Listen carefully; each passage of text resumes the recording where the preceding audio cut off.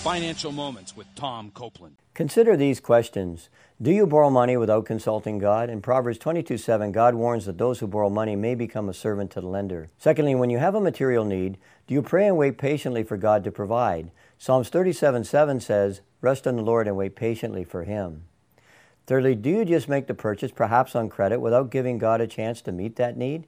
In Matthew 6, God promised that He will meet our needs as we put Him first. And finally, do you spend quality time with the Lord in prayer and reading His Word before you make any major financial decision? In Isaiah 48:17, God made this wonderful promise, I am the Lord your God who teaches you what is best for you and who directs you in the way you should go. In summary, before making any major financial decision, be sure to seek God's specific direction through prayer, reading His Word, and wait patiently for the Lord's provision. To learn more, check out CopelandFinancialMinistries.org or follow us on Facebook, Instagram, or Twitter under Bible Finance.